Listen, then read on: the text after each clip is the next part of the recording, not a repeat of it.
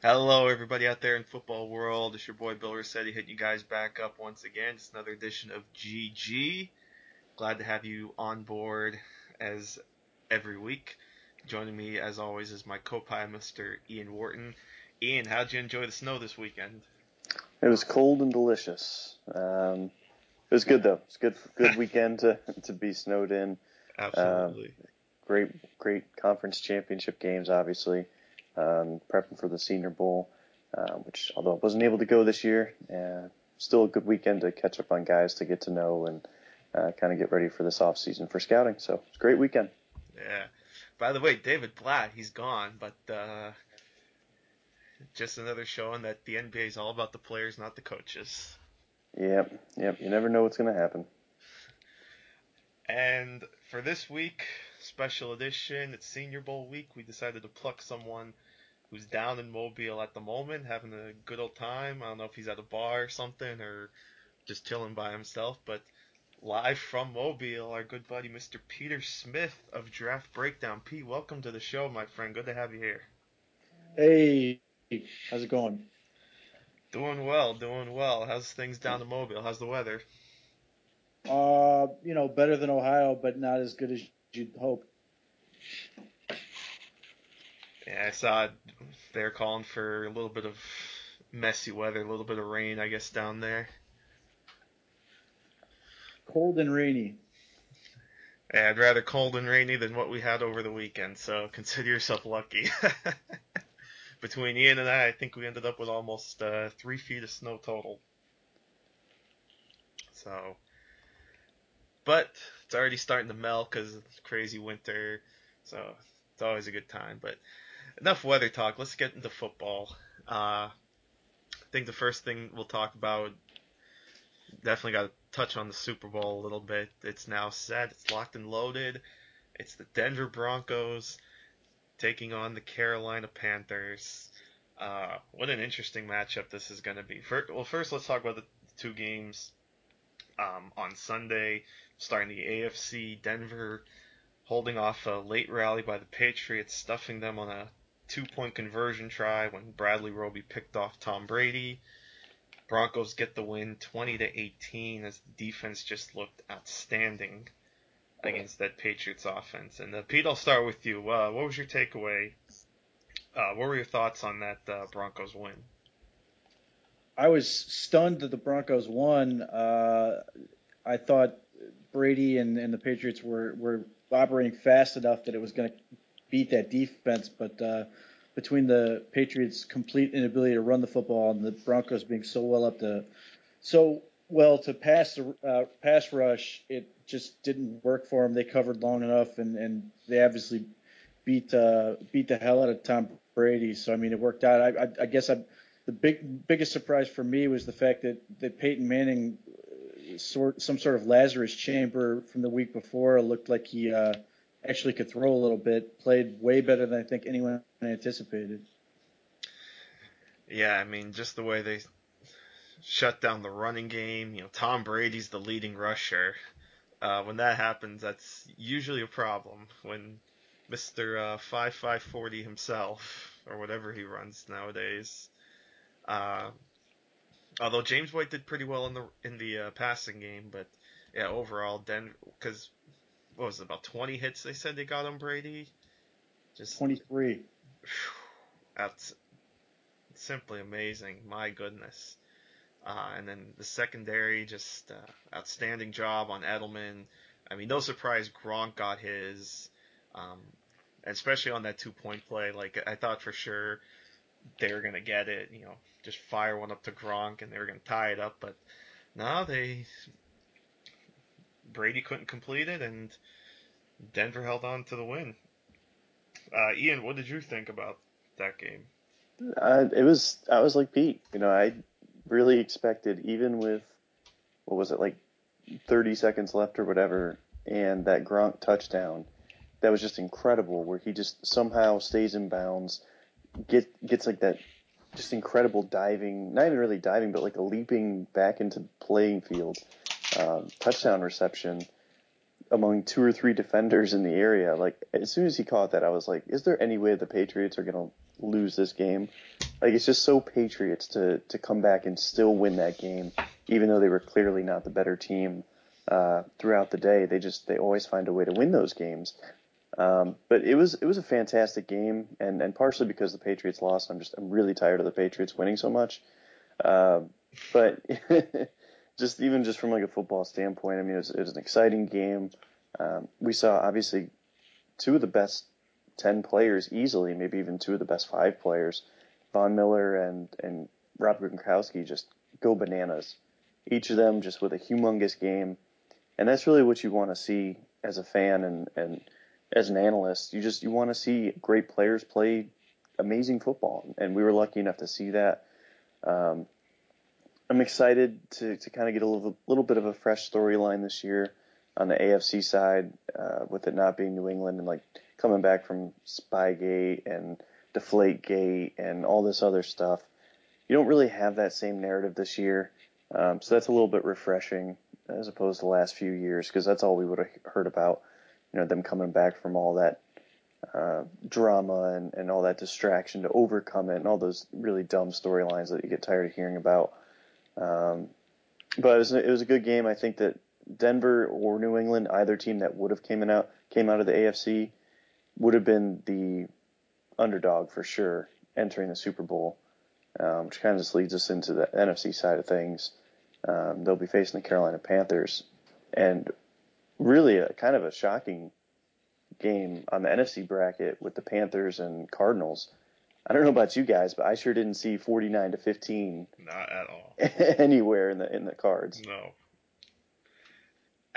Yeah, I mean, I really was hoping that this game was going to be a lot closer. And personally, I was actually rooting for Arizona because I'm a big fan of Larry Fitzgerald. We talked about this last week. You know, how he just rallies that team, and it would have been really nice to see Fitzgerald finally win a Super Bowl, because this may have been his best chance to get that ring. But I think this is just the kind of the stamp of approval for the Panthers. You know, I feel like I've been the kiss of death now for the Panthers, just completely underestimating them for pretty much the entire season. But boy, when you look at that defense and you watch how Cam Newton rallies that offense, it's just amazing. And they've become a fun team to watch, not just with their play on the field, but even their celebrations too. You know how excited they get after scores. Um, I liked after Cam scored, he didn't just do the dab; he did the countdown with the crowd, the 1, 2, 3, and then the dab. It's just fun to watch them get entertained with the crowd. And I know people are starting to hate on the Panthers, and that's just silly. You know, they're out there having fun, and they're 17-1 at this point. They have a right to celebrate and you know feel good about themselves, and maybe feel a little bit cocky, and they're definitely deserving right now to be the favorites going into the Super Bowl. Pete, what's your takeaway from that game? A lot of bad signs coming to that game for the Cardinals. You had Bruce Arians basically saying, even when they won the previous week against the Packers, their offensive line wasn't good enough to run block. Carson Palmer, especially late in that game, looked like he was ready to vomit all over himself. It was just not a lot of good things going to that. Carolina was basically unstoppable at home, and then you had all the weather that had sort of hit Carolina that it wasn't going to help the Cardinals at all. So it wasn't a good situation for them. And then the offensive line and the Panthers and the defensive line, they just dominated. In that sense, they're so much like the team that went to the Super Bowl with Jake Delhomme. They're just really strong up front, can really run the ball.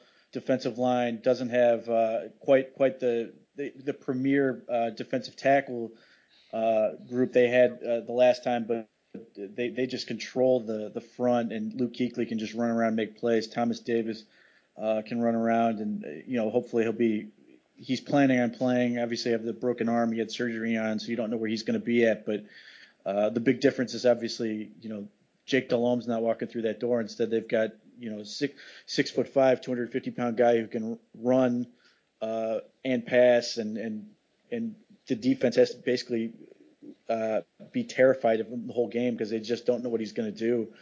Both past 2 weeks, they at times they were both the opposing defenses were set up to just send everything against the run, and they'd throw some play action, and Cam Newton made a big play down the field, to Philly Brown of all people. It's not like they have dynamic weapons, but because of what they can do to you up front and just beating you up, it's tough to defend everybody. So it's going to be interesting to see how this plays out. So it sets up quite an intriguing Super Bowl, I think. I think the best matchup certainly is going to be that Panthers offense against the Broncos defense. Um, what kind of game plan is Wade Phillips going to come up with in 2 weeks to try and, I don't even know if you can stop Cam Newton. I think neutralize is maybe a better word. Um, just do what they can to try to slow him down. Uh, that that's going to be a fun matchup. And then obviously both defenses are very very good, and what can Peyton do against that Panthers defense? This could be a pretty low scoring Super Bowl. I think the defenses are certainly going to really shine in this one. But either way, I think this is going to be a really fun game to watch. I don't know about you guys, but certainly a fun one coming up for what's going to be a historic Super Bowl. Yeah, I think the one thing that I'm going to be really looking closely at is this is by far the best team that the Panthers have faced all season, depending on where you stand with Arizona, because their strength of schedule throughout the regular season was like I think 29th in the NFL. So they really didn't face anybody for a vast majority of the season. All of a sudden, they're going to face the number one defense in the NFL, and it's not even close. Now, the Panthers do have the number two defense, depending on the measurements that you're looking at. If you're looking at like DVOA, it's not even close though. And the Broncos have the number one defense in like the last 10 years, besides the 2013 Seahawks. So this is going to be a huge step up in competition as far as offense versus defense, and you guys kind of touched on it. The personnel for the Panthers is kind of underrated, I think, from where we all thought it was at the start of the season, but it's still not really where, preferably where you'd have it at to face this type of unit, especially if Chris Harris is going to be a little bit healthier than what he was this past week, which we're assuming that it will be a little bit better. It's just a terrific defense that the Broncos have, and it's really interesting to see how that team is morphed from the offensive juggernaut that just needs a few, key turnovers in a game to really dominate, to all of a sudden it's can the offense really stand up to the defense? And it's obviously been that way, most of the year, but this is going to be a fantastic game. If you like trench play, if you like defensive front seven play, this game is going to be brutal. The team that loses, I'm actually going to feel pretty bad for that next day. They're going to be bumpy. They're going to be bruising. It's going to be a long off season too, because both of these teams have accomplished quite a feat this year. I mean, there were no easy roads to the title game in the Super Bowl this year, like maybe in past years, a little bit easier. But I think I'm going to lean with the Panthers in this game. I'd probably take them, by a couple points, depending on what the spread is. But Pete, what's your thought on this game? Kind of big view, and then kind of coming down into your prediction. This game for me comes down to two big questions: Can the Broncos stop the Panthers' run game, and how are the Broncos going to score points? And I don't know if there's a good answer for either of those.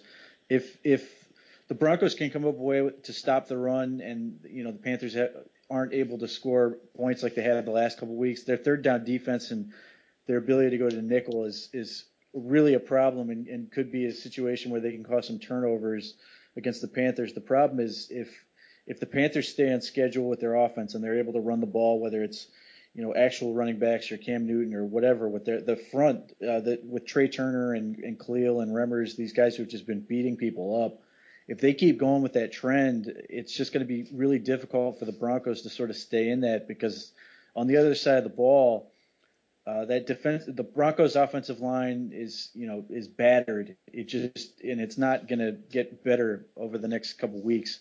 They're still going to have to try to find a way to stop, K'Wan Short. They're going to have to find a way to block Star Lotulelei and the Charles Johnson and these edge rushers. So if the Broncos can't come up with some way to take pressure off of Manning, he's going to either be diving on the ground and faking his own death quite a bit, or he's just going to get drilled, and it's going to be a lot like what happened to Tom Brady last week. And I'm not sure if the Broncos have a real good answer for that. I don't see an obvious matchup where they just win. The Broncos have a number of receivers, but the Panthers have enough talent in their secondary where they can match up and at least take something away where they can force Manning into some throws he may not want. So I mean, I think this could get ugly, and it's just the Panthers have just been on this unstoppable roll lately, and I'm not sure the Broncos are equipped to really stop it. If they do, it would be a low scoring game. I think that's the best case scenario for the Broncos. That if they have to have a shootout, I don't see how the Broncos can win it. If they can keep it low, then they've got a shot, and Manning can hopefully do what he did last week, which is avoid the big mistake and just lead quality drives, control the ball, get a few touchdowns. They're gonna have to force Carolina into some mistakes, and the way he's been playing.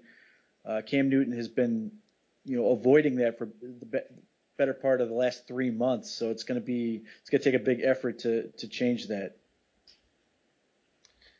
Real quick too, I want to kind of bounce back to the NFC game quick, and then we'll kind of go forward. I just want to bring up something, Ian.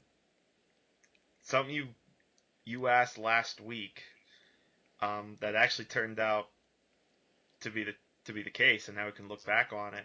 How you asked about if Carson Palmer has a bad game, is that going to change our opinion of him?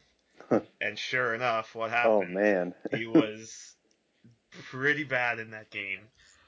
It is incredible, man. Like the public just went complete 180 on him. Like there were people proclaiming that he was for sure the MVP of the regular season and how he's like a top 3 quarterback. And it went from that narrative to, and granted now, his 2 playoff games, like Pete mentioned, were really bad. Like, it was really as disastrous as it probably could have went, especially that game against the Panthers. There were a lot of people just speculating what they're going to do next year at quarterback. And I was just like, I don't know how you can go from like one extreme to the other like that. Like, that was just incredible to me. I mean, Palmer really hasn't played in many big games throughout his career, and so that's why I had asked that question. Because in those pressure moments, the very few that we've seen him in, he hasn't played especially well. So, just really interesting how that was kind of a question that, like you mentioned, it was a question that I had asked, and it really went the extreme in that direction. What was it, like 7 turnover plays or turnover worthy plays? That was one of the worst games from a quarterback in the playoffs that you'll ever see. I mean, that was as bad as Brian Hoyer in the wild card round. Yeah, well, it's 4 interceptions, I think, and then a couple 2 fumbles, turnovers. a couple fumbles. Yeah. So, just, I mean, he should bounce back. With Bruce Arians still there, he should be all right. He still have playmakers around them, so the Cardinals will be back. They should still be a contender next season, but yeah, it'll be interesting to see how they go about this off season now, because it's certainly going to be a long off season for them as well. But let's jump over now, and kind of talk about the Browns a little bit here with Pete, because certainly they've had an interesting off season so far. One of the big moves, of course, is they land one of the top, and in the opinion of some people, the top head coaching candidate on the market, and that in Hugh Jackson. So, and then with the front office staff, certainly some interesting moves. You bring in Sashi Brown, bring in the guy, the name's slipping me at the moment, I'm sorry, but the guy that they brought over from the New York Mets to help with their personnel department. So So far, what's been your take on the Browns off season, and what are you expecting from them, say in free agency and the draft, and things like that? With Hugh Jackson, was obviously a big hire. It stunned me. I never thought it was going to happen, based on, the way they've been sort of operating. I mean, it's a simple question of why would any coach want to basically throw their career away in Cleveland the way it's been going? Not only do guys get fired, most of them were never heard from again. After coming to Cleveland, it's just been that bad. Whether it was Randy Lerner or since Jimmy Haslam's taken over, he's been abysmal. Even in just 4 years, he's arguably one of the worst owners in the league, which is, that's takes some doing. So that was huge. I mean, the last game of the season, Joe Thomas sort of came out with some frustration, saying, he wasn't sure if he wanted to come back. Just basically being honest about the situation. He's, nine-time All-Pro or whatever he is, 9-time Pro Bowler and all this. So he's sort of earned the right to be tired of losing, but he's one of the first people who sort of come out openly saying, yeah, he loves this hire. He's really excited about this. I mean, there's certainly a lot of and sort of the complex of being a Browns fan. It's quickly turned into giving Hugh Jackson every benefit of the doubt, which is odd considering we haven't won anything in the past 20-something years. That now they've gotten to this point where every move he makes is great, and you shouldn't question him. And there's just certain people who have already gotten to that mindset. So hopefully that works out. And as far as Sashi Brown is interesting, he's sort of the no-nonsense, common sense lawyer guy. Like the big complaint with Ray Farmer and ultimately why he lost his job is because he wasn't willing to sort of, hold to his guns on anything. Like he had a plan for the 2014 draft and he sort of bailed on it to make other guys happy. So we ended up with Mike Pettine's boy, Justin Gilbert, who should have been a 4th-round pick and is awful. And then we ended up with the owner's guy, Johnny Manziel, and with everything that's happened with him, you could argue that Mike Pettine was dead on arrival as soon as they picked Manziel. It's just been that big of a catastrophe for that. So I mean, whatever Ray Farmer has done, he's ultimately lost his job for the 2014 draft. It's with the amount of talent that's come out of that class and everything already. Just how good it looks, and obviously the quarterbacks having success in other places, notably Derek Carr, who we passed on 3 times. It obviously makes that debacle look that much worse. So Sashi Brown is sort of, in the people I've talked to, is sort of that no nonsense guy. He's not afraid to make a call. Players apparently were happy about it because they liked his dealings with it. A couple guys, I guess, that we're trying to get out of Cleveland have sort of softened their stance, or at least open to seeing what's going to happen, and that could change some things. So that's going to be interesting.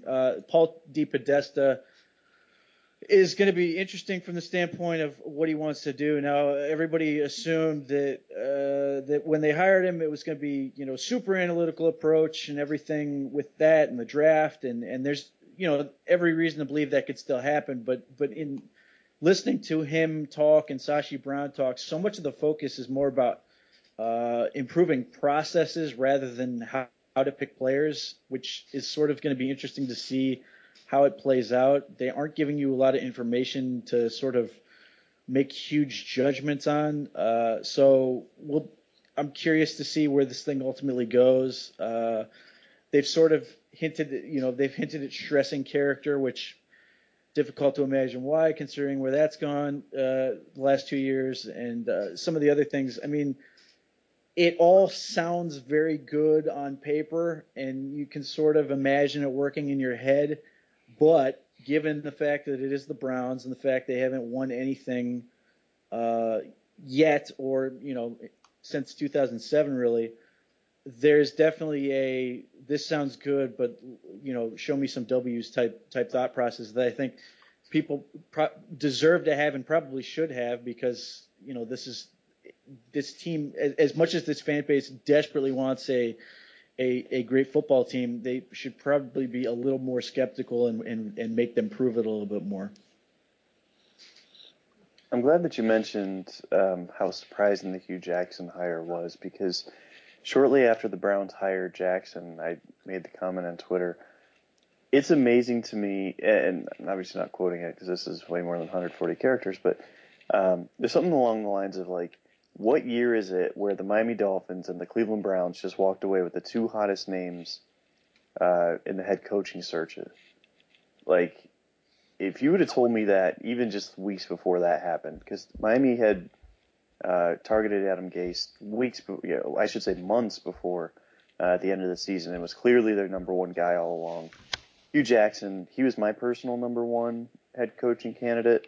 I'm just a huge fan of what he did with Oakland. I'm a huge fan of what he did with Cincinnati. Obviously, we don't know until they get their chance again. Can't guarantee any guy's going to have success unless if they're, the super duper star head coach. But I mean, the Jackson hire, to me, it's just his presence right away in that first press conference. As soon as he gets into that building, like you mentioned, you're already starting to hear guys seem a little bit more excited. Their tune has changed a little bit. How much do you think that his staff, let me rephrase that, how impressed are you with the staff that he's built so far? Because that ultimately may really determine his immediate success or struggle. Well, the first thing is going along with the news that when they hired Hugh Jackson and the fact that it was a surprise is the fallout, in that it honestly seems like when the Browns hired him, it jacked up about 4 teams in their coaching searches to the point where they all hired these guys, and you're sort of wondering why. So that's a weird wrench. It feels like nobody else believed the Browns had a shot at him either. As far as the staff goes, it's going to be interesting because he's not using a super traditional model. He doesn't have an offensive coordinator.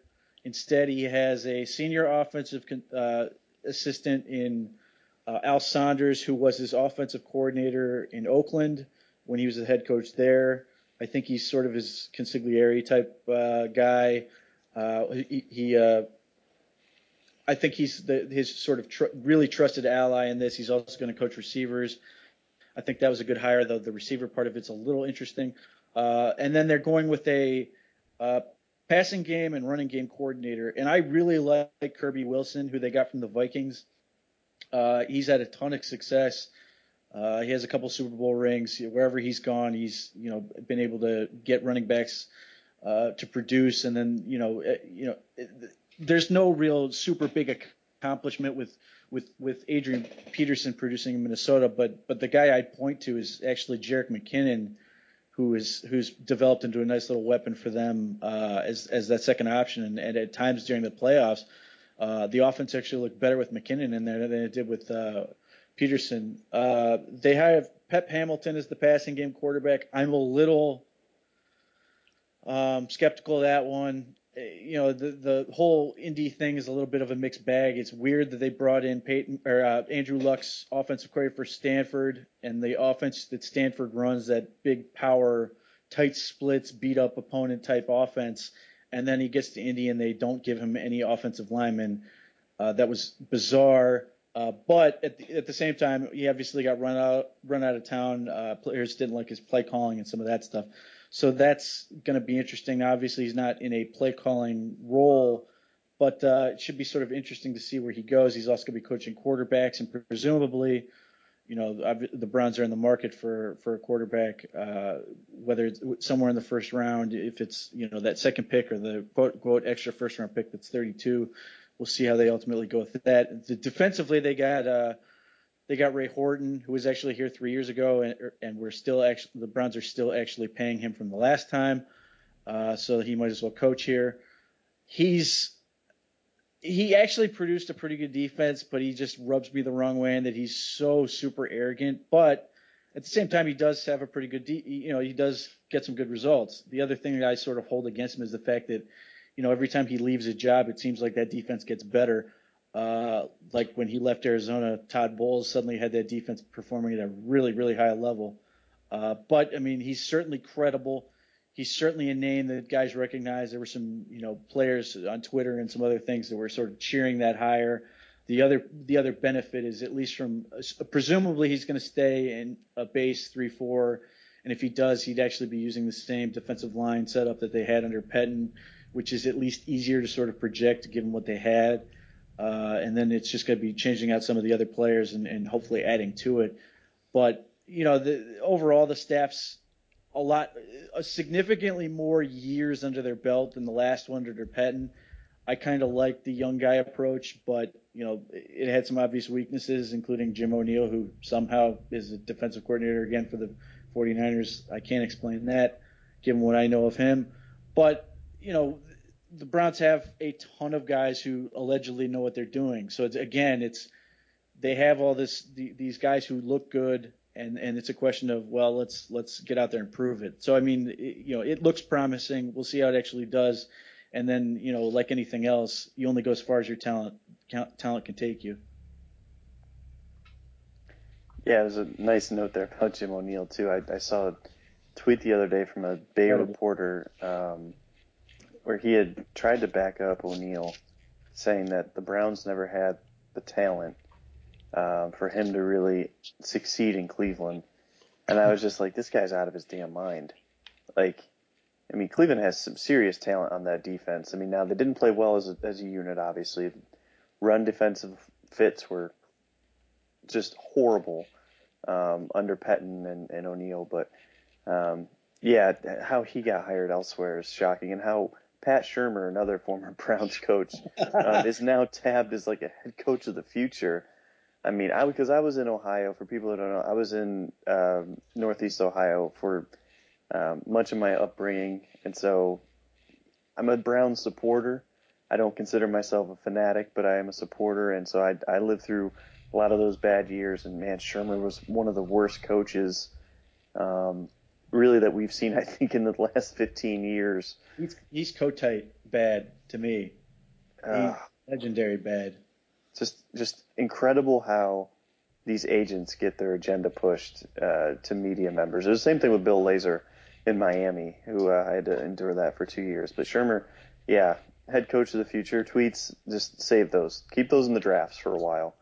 You don't want to let those see the light of day.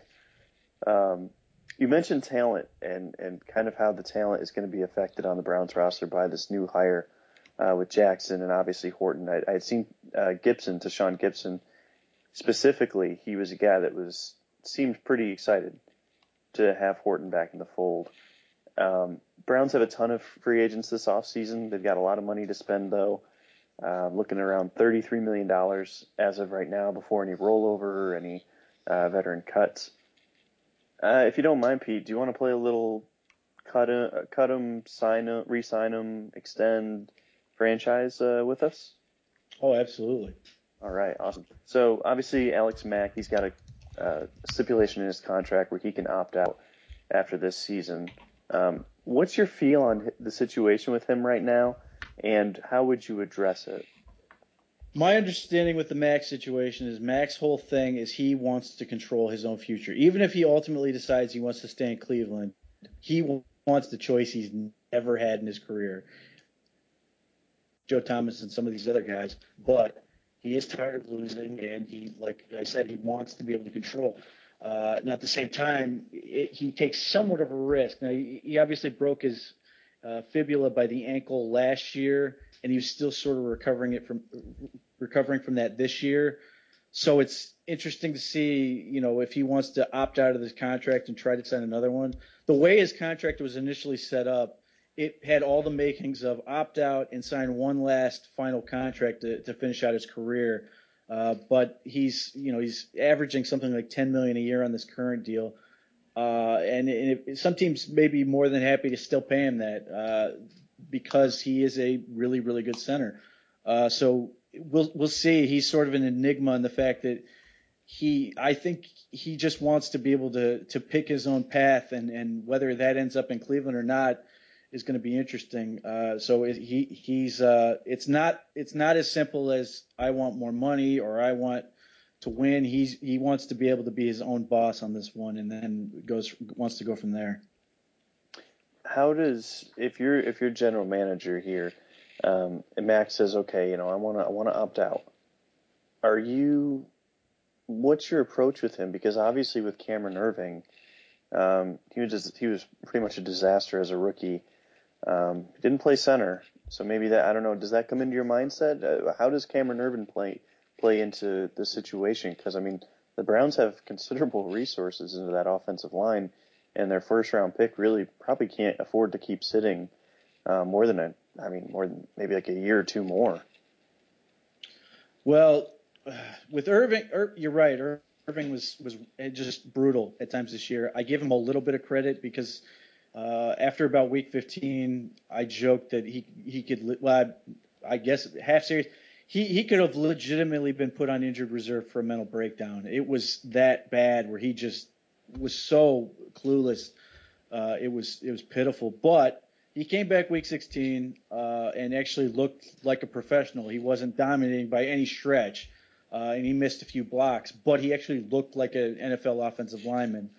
And so you're hoping as the Browns and as a fan that he can sort of roll that over into the offseason and really hit it hard as far as really getting good at being a technical player as well as just simply getting stronger. From the Browns standpoint, you have to play as if he's going to start somewhere on the line, whether it's at center or guard.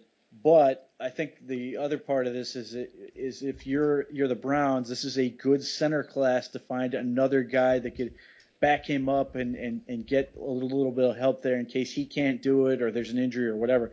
If Mac leaves, Greco can technically play the pivot, but I don't think he's going to be here much longer unless it's purely as a versatile backup role. He just doesn't really fit a gap scheme blocking system. He's more of a zone guy. He's really excelled there, and I think part of him would probably rather get cut and be able to sign a deal elsewhere for a little bit more money. If Mac leaves, even if Irving starts, there's a hole in the roster there for another center.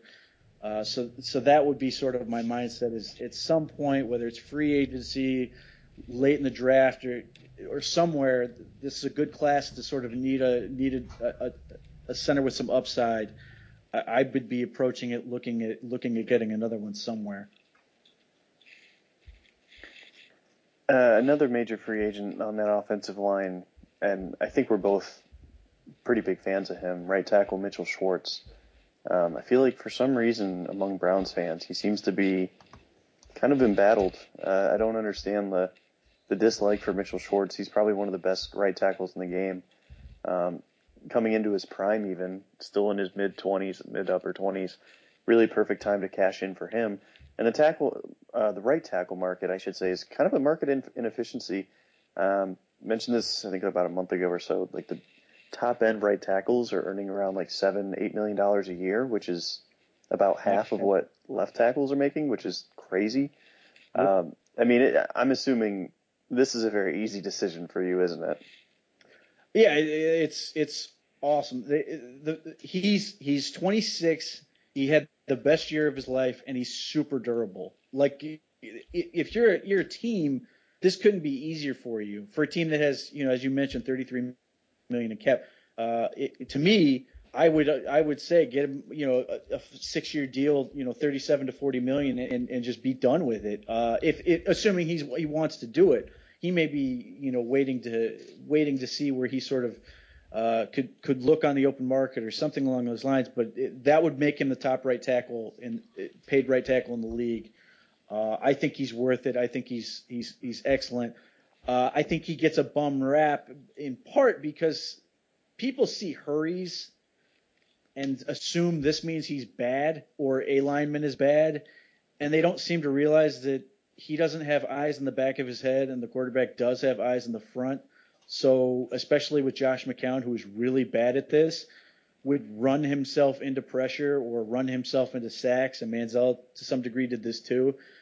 They're going to run to their throwing hand if they can help it, and so that's going to be towards Schwartz's side. So there's always going to be a natural inclination to be a little bit more of a pressure there. But if you were ever looking to make the case for Mitchell Schwartz and you're his agent, all you have to do is put on that Patriots-Broncos game and look what Von Miller did to poor Cameron Fleming, and then you put on the tape of what Von Miller did against the Browns, which was nothing. Schwartz did a fantastic job, and you go on the Raiders tape, outside of like 2 blocks where Khalil Mack is just a stud and beat him. He really had a good game there too. So I mean, the mistake people make is that they assume, well, you have a great left tackle, you can basically get along without good other linemen. Well, the obvious fix to that is if you're the other team, whether it's Pittsburgh or anyone else in this division, you're just going to put your best pass rusher against their weakest guy. So if you don't have a good right tackle, as the Browns found out with the likes of Tony Pashos on a bum leg and John St. Clair, it was just brutal. So to me, as you mentioned, it's, all things considered, it's cheap to get a really good lineman. So why wouldn't you do it? Yeah, absolutely. And oh man, I remember those Pashos days. It's literally just a turnstile. Um, ugh. It's really impressive though, the situation, and we'll get into this in a little bit. That what a new quarterback may walk into for the Browns. But one of those attractive pieces, another major free agent for the Browns, wide receiver Travis Benjamin. I opined, I think about like 6 weeks into the season, and a lot of it was projection based, that he could be looking at like a Torrey Smith type deal, $8, maybe $9 million per season. And part of that's because the market's flush with cap space. These guys are going to get paid, like we've maybe never seen before this offseason, if the Derek Wolfe and Zach Ertz contracts were any indication. What's your feeling on Benjamin, especially if Josh Gordon can come back? Is this a guy that you would try to make a big push for, or is he a guy that you'd probably just let walk and try to replace? No, I'd keep him, and it's because I think he's a fantastic Z. He's the ultimate second guy. He's obviously got that deep speed. He got a lot better as a route runner last year when he was coming off that ACL. He really had to learn how to create openings because his speed just wasn't there. He didn't have all the burst. He just got a lot better at sort of the technical aspects. The all issue with him is always obviously going to be the fact that he's just not a big guy, and you can wear on him and beat up on him a little bit.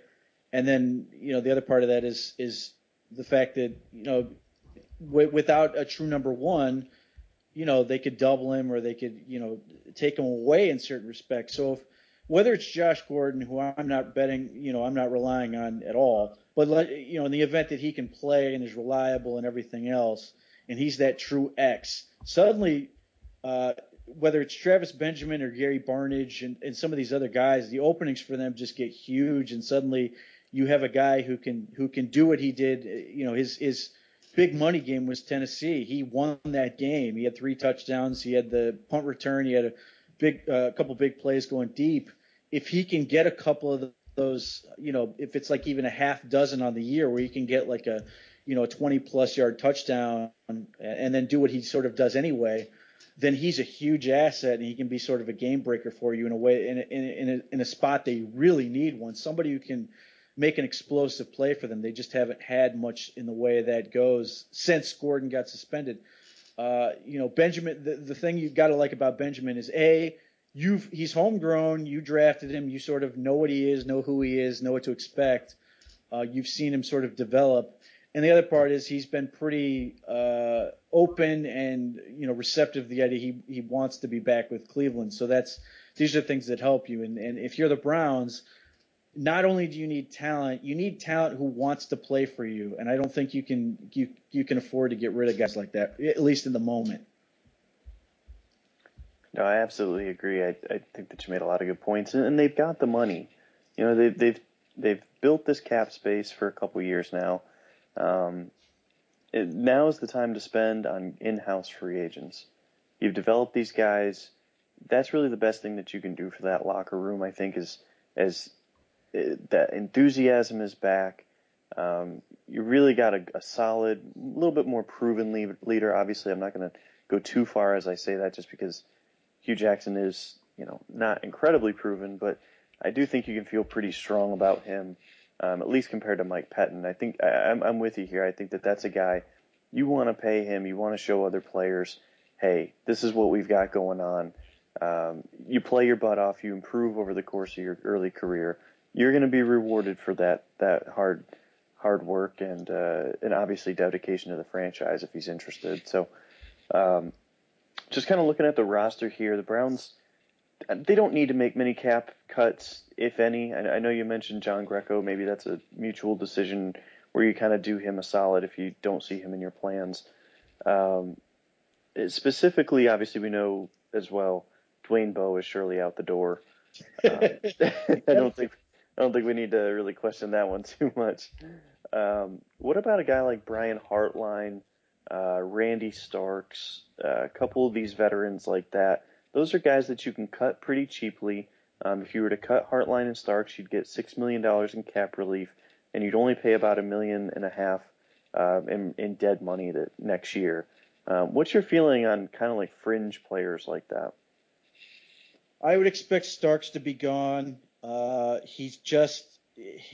Last year, some players complained that Pettine's system was too complicated. Well, Randy Starks had a real good fix around that. He played every play like it was a pass play. So he's always trying to swim past guys, no matter what was happening, run right past him, or he'd make some great-looking sack on a rare occasion just because he was always going to play for it.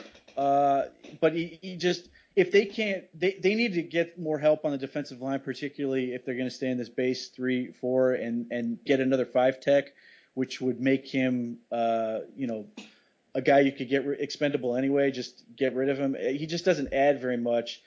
I can see where they'd like to maybe keep Brian Hartline because he's the closest thing to sort of he's sort of a rah-rah guy. He's sort of a guy who is willing to lead. And honestly, you can bust on him a little bit for how he played earlier in the year, but when as the season wore on, he actually got to be pretty reliable and became a guy who could move the chains for him a little bit.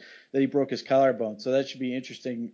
It wouldn't break my heart if they cut him, but I could see where they bring him back. The other guy I think that could be gone, and I think he sort of hinted at this with how vociferous he was in hoping Pettine would stay, would be Whitner. Whitner, I just don't think he wasn't very good. He struggled a lot this past year, and B, the contract he signed sort of sets up so where they can sort of shove him to the side.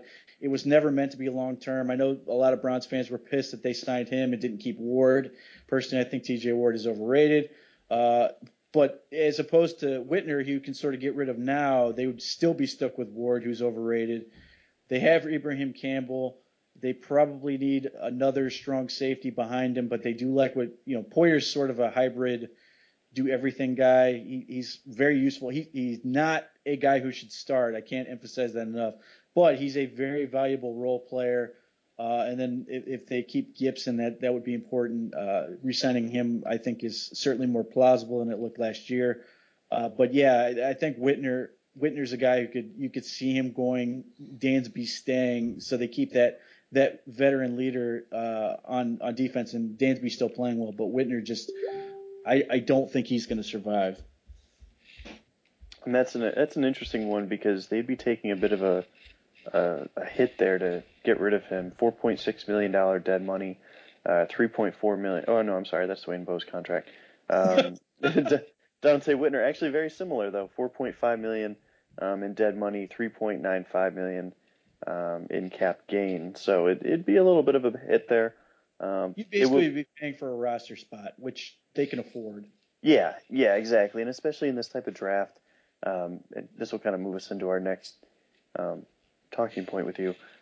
This is a deep safety draft, and I think that this is a good opportunity to flush out veterans, especially key positions where it really is determined by the draft and what's going to be available at a cheap price. What's kind of your take, just kind of on like the big level here, is more of like not necessarily just Browns, but just what you've seen from this draft class, from what you've seen in Mobile. How are you feeling about the 2016 draft class? And obviously we're 3-4 months early, but what's kind of like your macro view of it right now? Based on what I've seen down here and sort of what I've seen, gathered from this year's class, I think a lot of strength in the interior offensive line, guards and centers, tackles are a little bit iffy. But if you need an interior guy, this is a good class to get help, which is another reason they need to keep Schwartz. I don't think there's a ton of answers for that. The front 7 players in general, I think there's a lot of good off-ball linebackers that can help you. A lot of guys that came down here. Josh Perry left early, but he's a guy who huge and can run. Joe Schobert's pretty good. Reggie Ragland's obviously a big name. So I mean, there's a lot of good options at that level. Corners are interesting. It's going to be. I don't think it's a great corner class, but it's a good corner class as far as unheralded guys who are sort of rising to the top. Tavon Young has had a nice couple of days here. Week's not over yet, but he's really looked good out of Temple.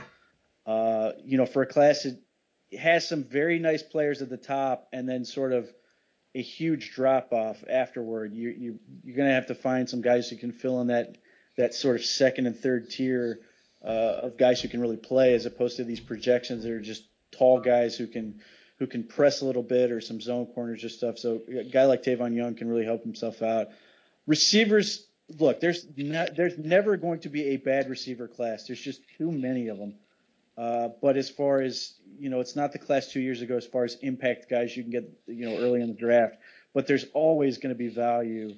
You're always going to be able to find guys who can help. There's just so many teams run 3 and 4 receiver sets where the guys never come off the field. So many guys just get so many reps that you can find guys who can play. There's a lot of smaller school guys down here. Sterling Shepard, I think, is the best receiver down here. He's just so good in terms of his footwork and his ability to get in and out of cuts. There's a lot of talent in that respect. Quarterbacks, I think, is not a great class. I think there's some guys who can be something, but that's the problem. It's a lot of quarterbacks you have to sort of try to make into something. I know you're a big Goff guy, and that's fine.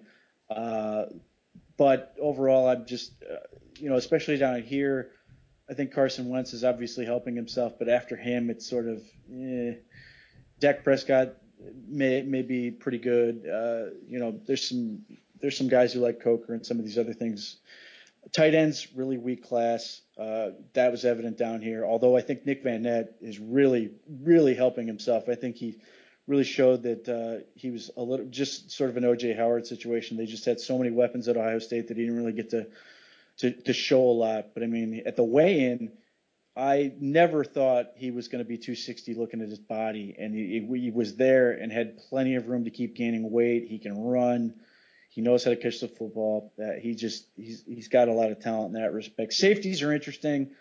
I think there's a good amount of talent, but it's all about finding the right fits. I think increasingly in college there are just so many different flavors of safety. It's not just box safety and deep safety. There's like a good example would be KJ Dillon from West Virginia.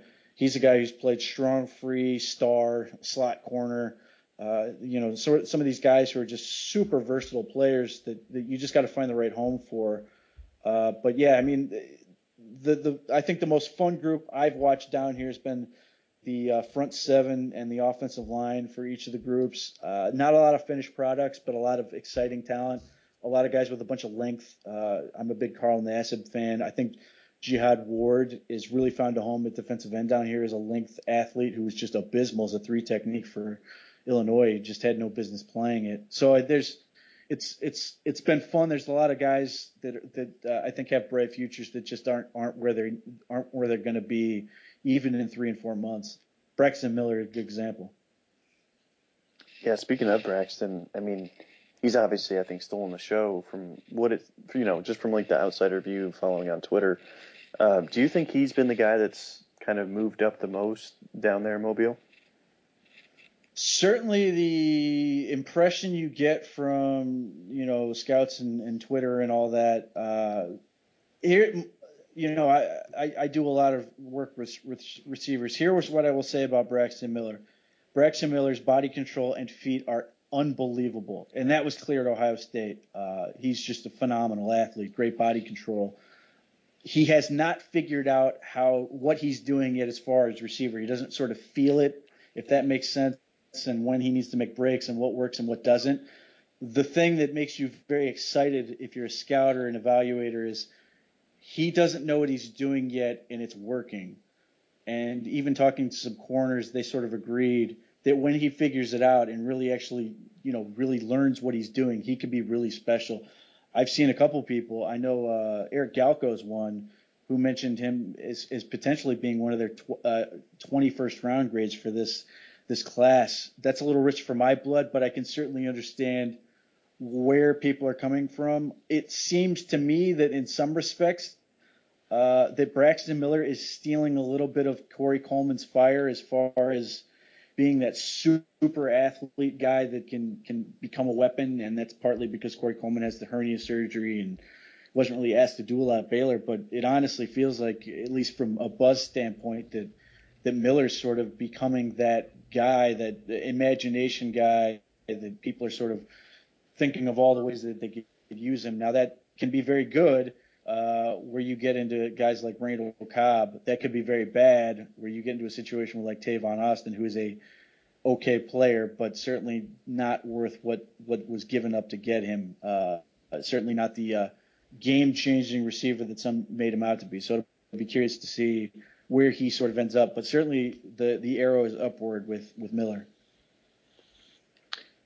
I'm really just, for me, as obviously I'm a Buckeye fan, he's been one of my favorite players to ever watch in college. I'm just really happy to see Braxton doing well. I think the comparisons for him are really high. And you mentioned, because Corey Coleman entering the season, like, he was really interesting because I knew him as like a spark god. So the analytics crowd is going to go nuts for his combine if he can replicate what he did coming out of high school. And the funny part is I think Braxton can do something very similar, but at a much bigger weight and obviously a height. So Absolutely. he's like, it's just really crazy because I know there were some people really pissed off that he didn't try quarterback again. And I had heard things coming out of Ohio State where his shoulder was legitimately so bad that Oregon and LSU had been doing a ton of back work on him and had been trying to get him to transfer. But it was to the point where they never knew if he'd be able to throw more than, a handful of times a game. And we obviously never saw that at Ohio State, even though we kind of expected it every week. So it's just really interesting to see kind of how his career's going. I really couldn't be happier for him. Excited to see what he can do at the combine as well. What about Carson Wentz? I feel like we have to talk about Wentz because he's been the guy that has seen probably the biggest hype machine at quarterback, probably at least since I can remember, maybe Tom Savage / like Ryan Tannehill, as far as like rising in the draft, going from like, and those guys were a lot different too. Savage was a guy Yes. that was like not even a prospect to all of a sudden getting first round hype, but he went in the like fourth round. Tannehill was a guy that was a mid rounder, really pushed up because of Mike Sherman's connection at Miami. Obviously ended up going in the first round. What have you seen from Wentz? And kind of, we'll start with that, and then how do you feel about the top 5 projections with him now? Well, blame Tom Savage on Gil Brandt. Let's just that's all Gil Brandt. But the Carson Wentz, it's weird because I think the casual onlooker who's sort of turning into ESPNU or whatever to watch is sort of expecting him to sort of light the world on fire because they haven't seen him. Maybe they watched the championship against North Dakota State, which probably wasn't the best representation of him coming off the wrist injury. So I think, in the same way he's sort of like a European basketball player, anything you get is going to be so super scrutinized that, to me, I think to the casual onlooker, there's nowhere to go but down for Wentz here, just from where the hype has sort of lifted him. But from a valuation standpoint, I think he's done fine. The first day being an FCS quarterback, I was basically just hoping he wouldn't trip over his own feet type thing, because with so many of those smaller school guys, you just want to see them heap up and not make a fool of themselves in the first day. And he was more than up to that. The other thing that I took away from Wentz is In the 3 years I've come, there's always a quarterback who sort of sets the tone as far as the quarterbacks go with throws. 2 years ago it was Derek Carr, and then what would happen is Carr would make a throw, and he was paired with Garoppolo and David Fales, and Carr could fire the ball, and the ball came out so explosive and with a ton of velocity that as practices wore on, you saw David Fales like overthrow everything because he wanted to sort of try to keep up. He got in that sort of competitive mindset. And in this case, I think Wentz is that guy who's sort of really setting the tone. The ball just explodes out of his hand. He's got a real easy throwing motion. He does not look like he's putting a ton of effort into it. And then, a guy like today, I think Kevin Hogan was the guy who fell in that trap, really wanted to sort of keep up with him throw for throw, and a couple of his throws were just bad because he seemed to try to overthrow it so much it made the ball come out funny. In the stuff you want to see in terms of that eye test, that looked good. Carson Wentz has really good feet, which isn't a surprise. He's a good athlete. Looks like he's been really working to get better at it, to set with more balance, to weight transfer, to just being able to quick set his feet and throw. And those obnoxious orange shoes make it stand out that much more from Under Armour. So, to me, he's doing exactly what he should be doing. And like I said, I don't think that's super impressive from the casual fan, but at the same time, he's doing exactly what you want. Like, it's the same deal as if he used to throw at the combine. He may throw it at the exact right spot, but it's just not the right timing with the receiver he's going to for whatever reason. But he seems to be throwing to the right spots, seems to be picking up stuff well. Doesn't seem to get phased when he has a bad rep, which is always good. You don't want to see a guy sort of hanging their head and getting frustrated with themselves or letting a bad rep to spill over. So in those respects, I really like what I see. I'm hoping by the end of this week it'll be a little more. He is the best guy here. I just would like to see a little bit more separation. I don't know how realistic that is from my standpoint, but with the talk of how high he can go and considering who he's sort of going up against here, I'm hoping that it's becomes more and more clear that he's sort of the guy here, with Goff and Lynch unavailable. Yeah, definitely, and I'm glad that you really recapped Wentz really well. It's an interesting quarterback class, man, and I know that you've talked about it a lot. I know that a lot of people are pretty down on it as far as like the top end guys, and I certainly respect that. It's going to be fun to watch this class develop, man. I'm really excited. I think it's going to be a fun draft. I think it's going to be a fun draft class.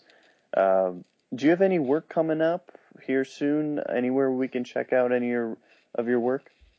For Draft Breakdown, I'm setting up interviews, which I'll do long form ones coming up later when guys start finishing up with pro days and combines and stuff. But for the time being, basically everything I write is about the Browns comes out of NFL Spin Zone. Awesome. So definitely everyone please go check out Pete's work. You can follow him at Pete or at _ Pete Smith _ and if you don't, I'm going to fight you.